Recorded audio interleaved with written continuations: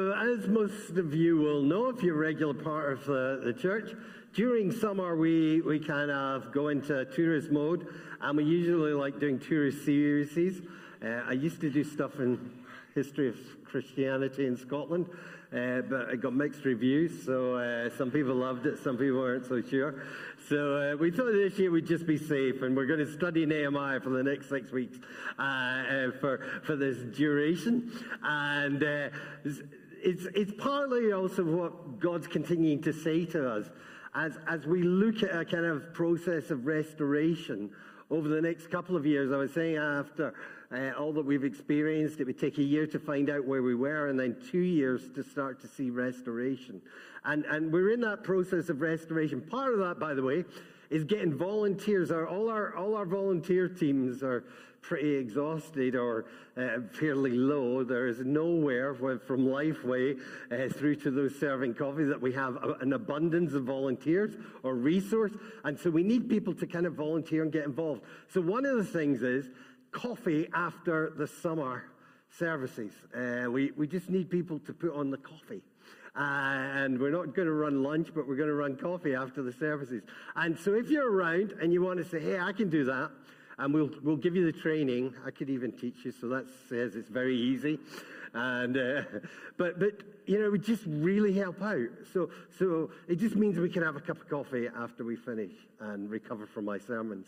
And so please do that as we go in. And we've got a various summer program, and I'll mention some of it as we go through this. So, Book of Nehemiah, and we're going to work our way through parts of Nehemiah and explore this book. This book is often interpreted and seen to be about restoration, and it is about a restoration. It is about the exiles returning. What happened in 586 BCE was Jerusalem was destroyed by the Babylonians.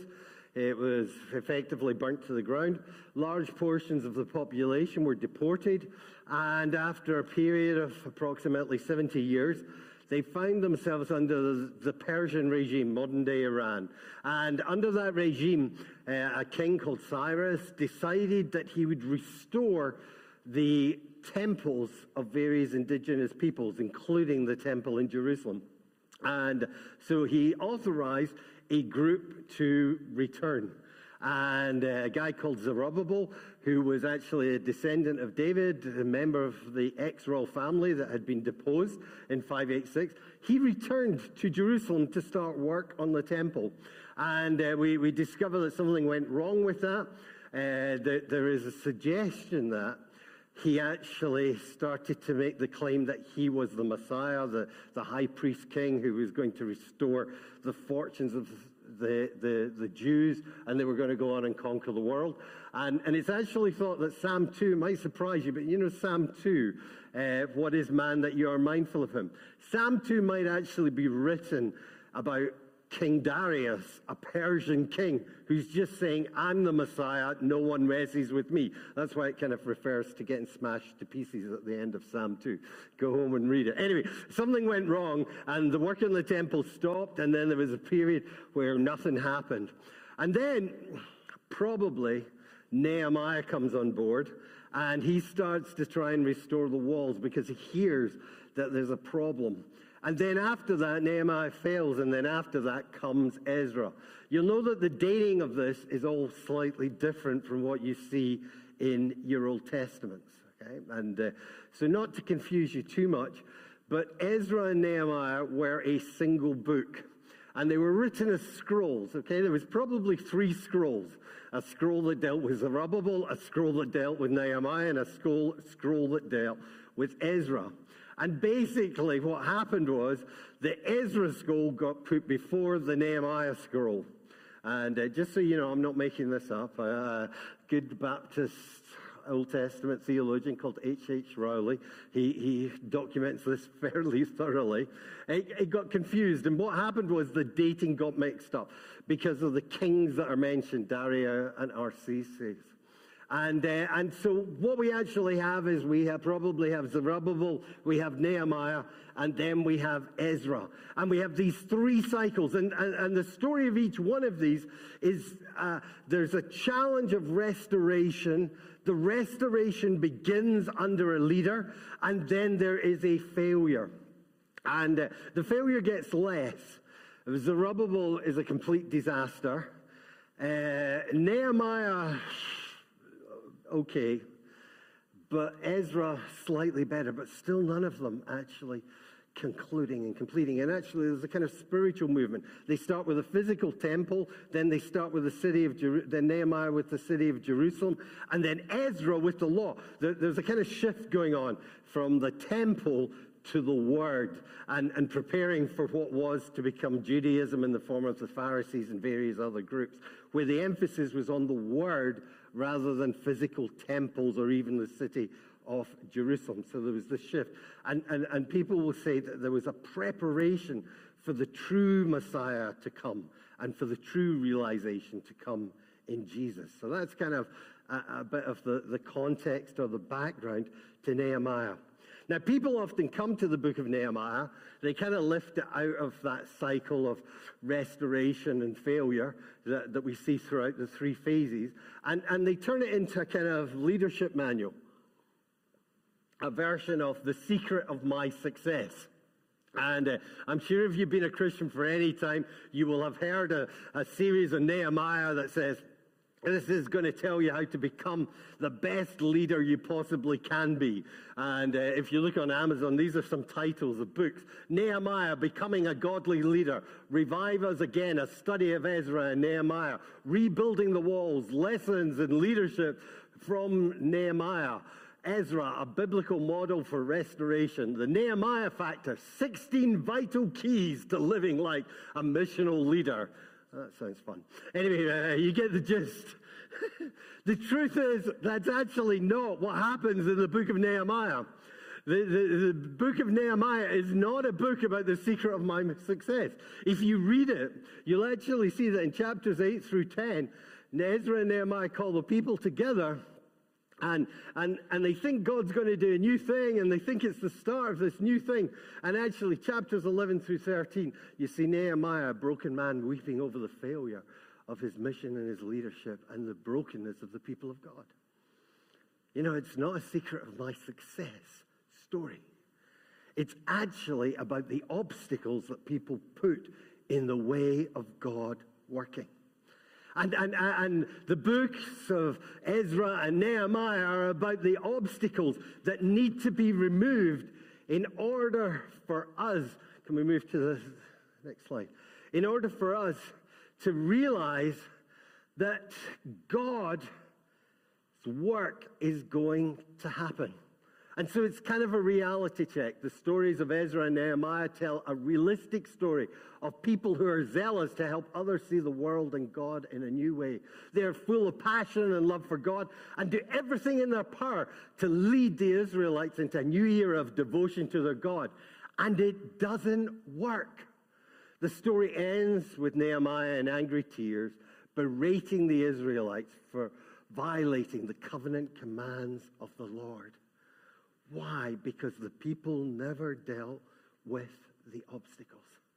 And so Nehemiah and Ezra are a challenge to deal with the obstacles in our lives that inhibit the work of God and God doing his work. You know, God requires us to get out of the way. You know, that's what God requires. God requires us to get out of the way so that he can work. And often our attitudes, often the selfishness, often our egotism, often our own pride and arrogance stops the work of God because we put these obstacles in his way.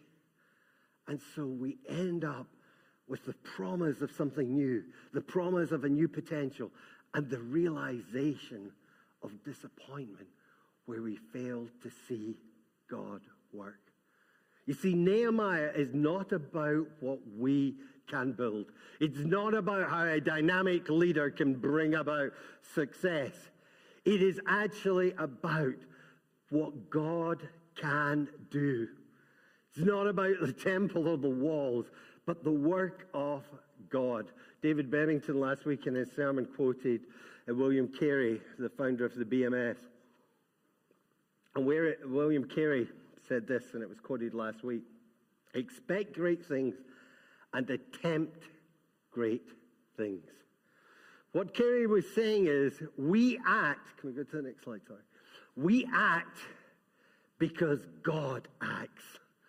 You see, we act and we do, not to do stuff in our own efforts, but we prepare the way for God to act. And we have confidence to prepare the way for God to act because God will act. You see, the thing is, if we deal with the obstacles, if we deal with the stuff in our lives, if we deal with the stuff in our church, then we make a highway for God to work. I don't know if you've ever had a blockage. My advice, by the way, if you're under 18 at the moment, with the advent of AI, is become a plumber rather than anything else, okay? Because there's a future in plumbing, but not much else with AI. But anyway, it's just a free tip. But I don't know if you've ever had a blockage. And you know, you turn on your tap, and there's like a little drip. And it's either because there's an air pocket or there's something stuck. And it limits what can happen. And it's that blockage that stops it. And you have to, you know, it's very exciting when you remove the air pocket or whatever, and suddenly you have this flow of water. Well, it's like that with the people of God.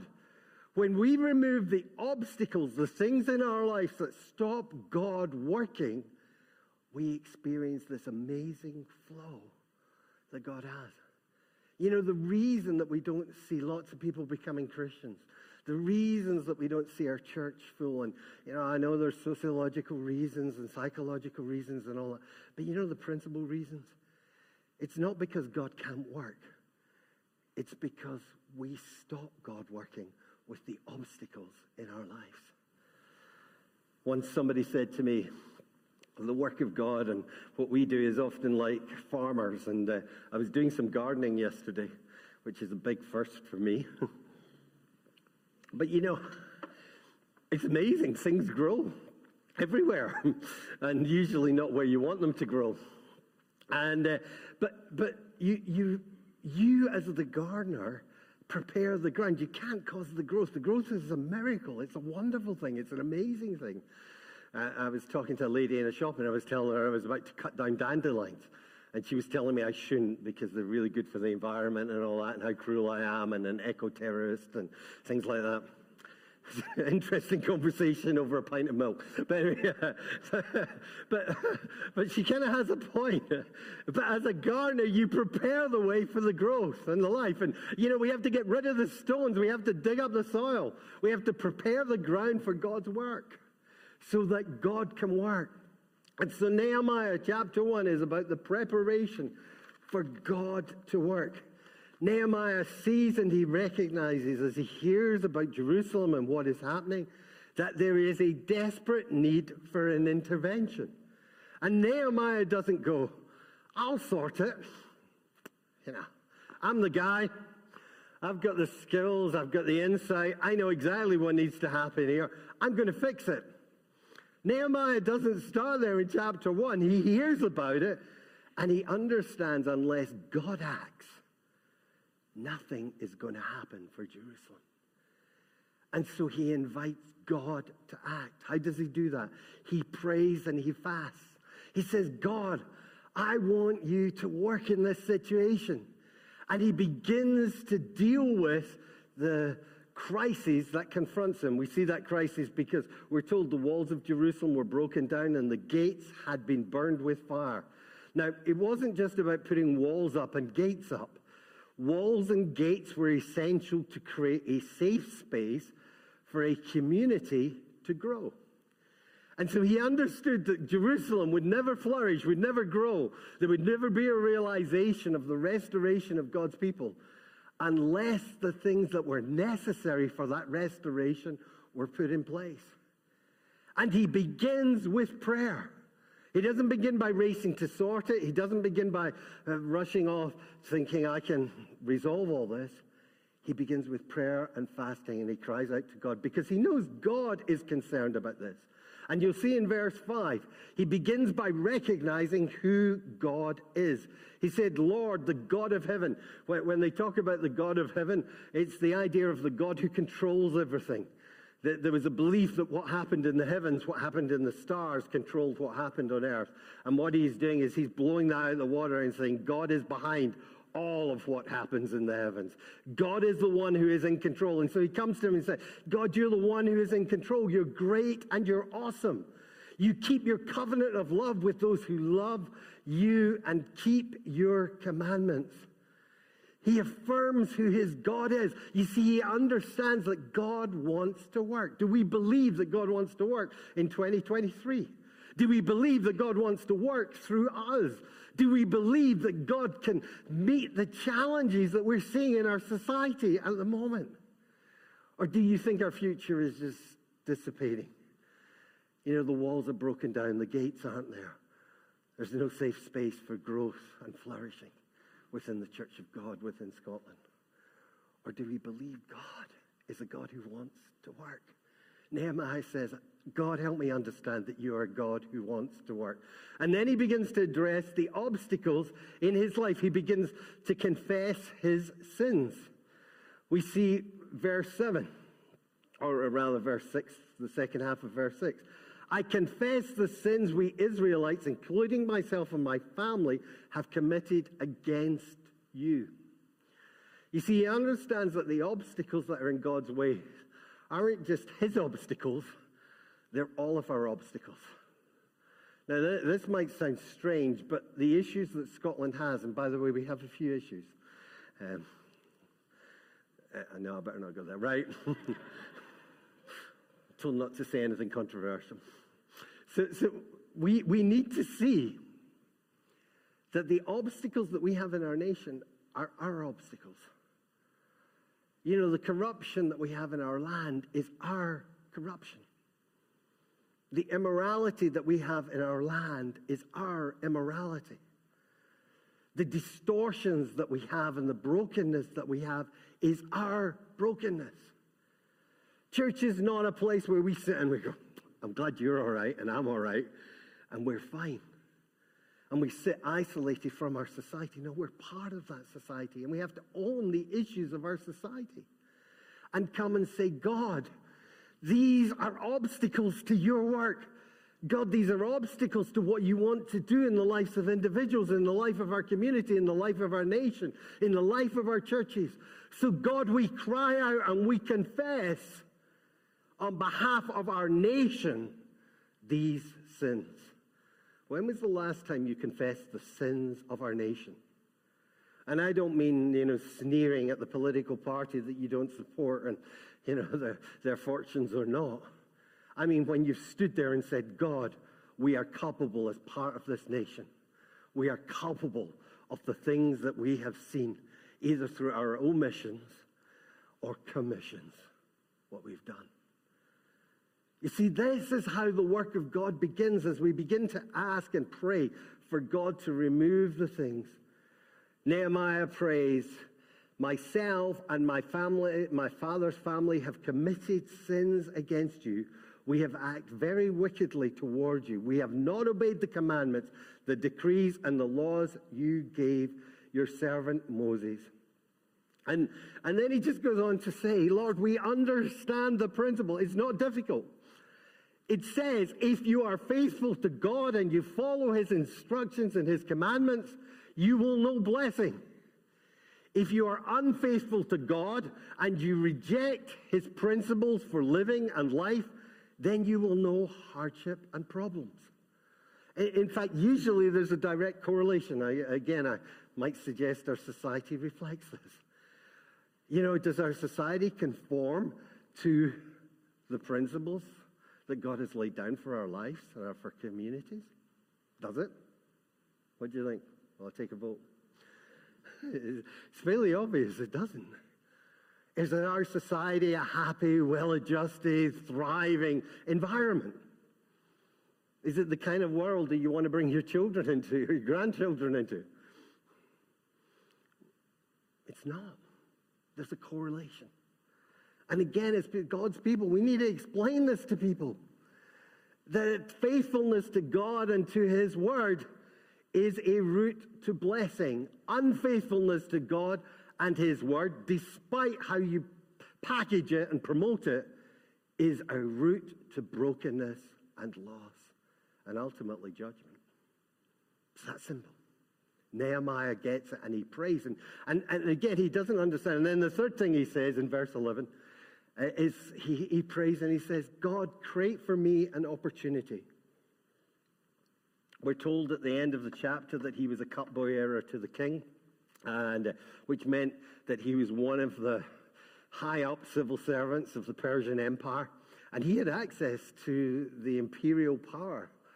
And you know, he couldn't just walk up to him and say, hey, can you give me a job? I'd love to go and look after Judah. Is it possible? He had to have that access and opportunity created. And so he confesses his sins, and then he says, God, give me an opportunity to be used by you. You know, in our society, that has to be our prayer. You know, as we go forward, even into the summer, I know we're all going on holiday, but it has to be the prayer. God, use me. You know, I don't know how you can use me, but give me opportunity. Give me opportunity to share my faith. Give me opportunity to be an influence. You know, we're going to be doing calling in the new year, in the autumn, and looking at what it means to be calling. You know, we have people in our church that are in significant positions of influence. And it's like, God, give me opportunity to be an influence. God, give me an opportunity to minister and be part of that flow of the water of life as we remove the obstacles that hinder your work and what you desire for our nation. Let's be a people who are a people of prayer. You know, we have a 9:30 prayer meeting, and I love it. And I would encourage you to come along occasionally. Don't come along every week, but, you know, make an effort every so often. See if everybody did this. It would be brilliant. Just once in 3 weeks or 4 weeks, come along to the 9:30 prayer meeting and meet with us and share. It's great. It's a great time of fellowship and community.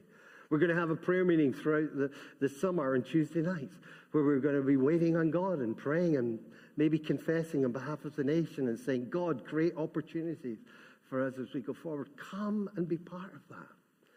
Because if we really want to see things change, we want to see things change in our lives, want to see things change in our church, want to see things change in our society, we need to deal with the obstacles and become open to what God wants to do. And you do that through prayer.